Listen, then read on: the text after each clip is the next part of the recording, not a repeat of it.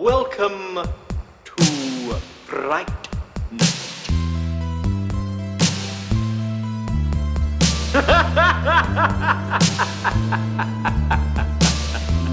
Oh, for real. Welcome to Fright Night Minute, a daily podcast where we discuss the original 1985 horror movie, Fright Night, 1 minute at a time. I'm Robin. I'm Len. This is minute 44 of Fright Night. It begins with Peter finding his mirror and ends with Jerry chatting on the phone. Something strange in your neighborhood. Who you gonna call? This is where Peter is reminded of Orgy of the Damned and says he still has his mirror prop. And he pulls this little cigarette case out, or it's just a little pocket mirror, a gold-plated pocket mirror. And I just love this little moment of, like, Peter caught. I think he's just kind of vulnerable here. These kids, might kind of save him from the detritus of his life at this moment, I'm assuming maybe he's thinking it akin to, like, the Ghostbusters working at a birthday party or something, But he immediately, like, takes them into confidence, and I just love this kind moment where he just kind of comes over and, like, quietly, like, look at this, I have this on me. And it is kind of funny that it's in the smoking jacket. Yeah. I just happen to have this right on me. But I just watched this moment, and I just have to imagine this is the kind of guy that Roddy McDowall actually is. Just a sweet, kind guy. Sure. Chris Sarandon says that he was kind of a Yoda on the set. William Ragsdale says he had his video camera on his shoulder and he was shooting like family movies the whole time. I'm not sure if we talked about this before, but cast and crew recall Roddy videotaping extensive on-set behind-the-scenes footage. Nobody saw the tapes. Nobody knows where the tapes are. However, with further research, I found that they were willed to Boston University. I think there's a place called the Howard Gottlieb Archival Research Center at Boston University that has a whole archive of Roddy's personal and professional letters, manuscripts, screenplays, magazines, a postcard collection, sheet music, audio recordings of just Roddy talking to famous people, like interviewing them, radio shows he loved to listen to that he just kind of kept recordings of, much like Peter Vincent's souvenirs from his many different roles. Allegedly, the big box is there, which just makes me go, how the hell did eBay get the jacket? Right. Why did that get out? Somebody else must have gotten a hold of it. He must have not have taken the jacket with him, or maybe there were several versions of the jacket. Yeah, maybe could be. It's that. Yeah, sure.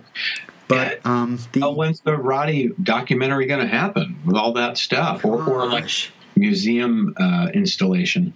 And I don't know. The last thing they say on this archival page is they have a collection of 16 millimeter films, and that's all they say about them. And I just have to think they're just like hours of just Roddy hanging out on the set of Fright Night talking to people. Can you imagine? So I wonder what the rule is to be able to see that stuff. If the documentary was made and they mentioned those tapes and not being able to get a hold of them. Yeah, I don't know. I got to say, if we have listeners in Boston, we'd love to hear from you. Maybe people that go to Boston University, because allegedly, according to the website, you can get in there and view different things, maybe for research purposes. But, I don't know if they let a couple of Fright Night podcasters from Vermont go in there, but it might be worth the drive. Yeah, it sounds like But if you are a listener that you live in Boston, or maybe you go to Boston University, or if you're just familiar with the Howard Gottlieb Archival Research Center, we'd love to know if there's a way to get at these. Because it's not just us. It's like the cast wants to get a hold of these films to see what Roddy had put together, It's so crazy that they're there. And I don't know. I don't know if there's been a serious effort to look into that, or if people just kind of like talked about it, like, oh yeah, I hear they're there, or I hear that they're around, and who knows, Again, there's just this kind, gentle old man, confiding in Ed and Amy, and I love just their reaction. They're all smiles. Like, Ed is just like so happy, and Amy is of course happy because Peter's helping, and he's such a sweet guy. Peter's going to save the day. He's going to help cure Charlie. Right.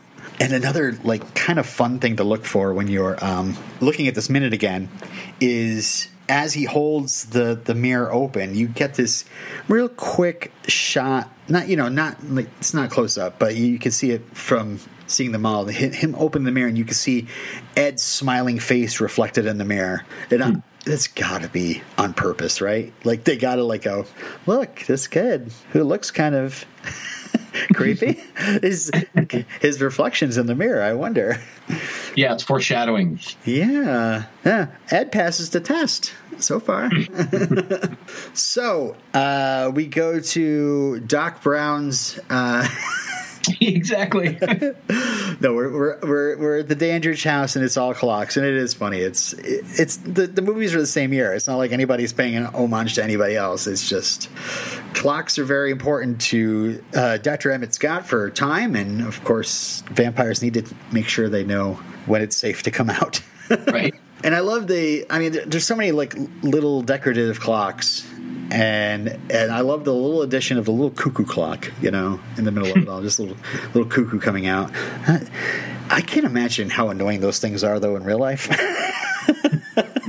I wonder if you could set the cuckoo clock not to go off during the night.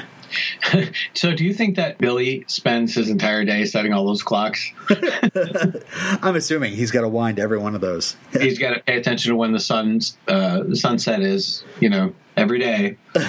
By 30 seconds or a minute or whatever, and he's every day. That's part of his morning routine. Yep. So it is 6 o'clock according to the clocks, and this is all the chimes go off to wake a certain someone.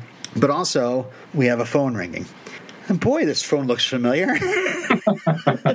It's not the same color as the other ones we've seen, but it is the exact same model. That Radio Shack phone, they probably got 10 for, $100. Of course, this is the vampire home, so it is a black phone. And next to the phone is a heaping bowl of fruit. Yep. And I just love it. Again, it's much like the clocks. Billy takes care of the boss. He's got his bowl of fruit there. Mm-hmm. I guess the phone must be there just in case he wants to call any, escorts. Late in the evening. Yeah. So the phone's ringing right along with the clocks, and Billy answers it and hands the phone off to a very sleepy Jerry. And I just love the idea of a vampire just coming out of his coffin, just like the rest of us, just kind of rolling out of bed, just not quite with it, stretching, a little yawn coming out. But one thing I found wrong with this. Can you stop it? Why is he coming down the stairs? Oh, right. Yeah, sure. He should be sleeping in the basement. Right. I don't know. Maybe the bathroom's upstairs. I was like, maybe he kind of stumbles up, maybe 10 of, walks up, brushes his fangs in front of that giant window. In the script, according to the script, he's coming out of the attic. I don't know if his coffin's there, but he's coming out of the attic when he's, and I'm assuming that means that in the script, in this earlier version, perhaps they put the coffin of the vampire in the attic, which seems like a bad idea. Or it's just that this was a really great shot. Yeah. And continuity or logic was out the window. It's not as fun seeing the vampire thump up the stairs coming through the door. There's better to see him coming down that grand staircase. Of all the places to put the coffin, it's not closest to the sun. Right. And you got that gigantic window at the top of the stairs where it's like, do you really want to tempt this? I'm surprised that window's not painted over. Obviously stained glass is some bit of paint, but yeah.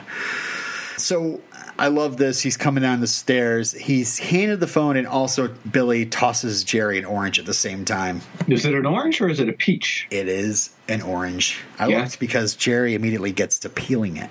Right. He makes a really, when he's on the phone, he makes a really kind of funny face. He's a natural actor, man. You know what I mean? You don't really think that he's acting. You don't think about the fact that he's an actor. I really buy that he's just this. Or even a vampire. He's just gotten up and he's on the phone. He's got the orange. He's like, what? What's up? Getting on with my day. Yeah. Yeah, it's funny. I wrote down, he may be a fruit bat that bites through the core of an apple, but he has no time for orange peels. Get those out of here. I also, I just naturally assumed it was always apples with Jerry. And, watching this minute more closely, it's an orange. And he eats other fruit. He's eating all sorts of fruit.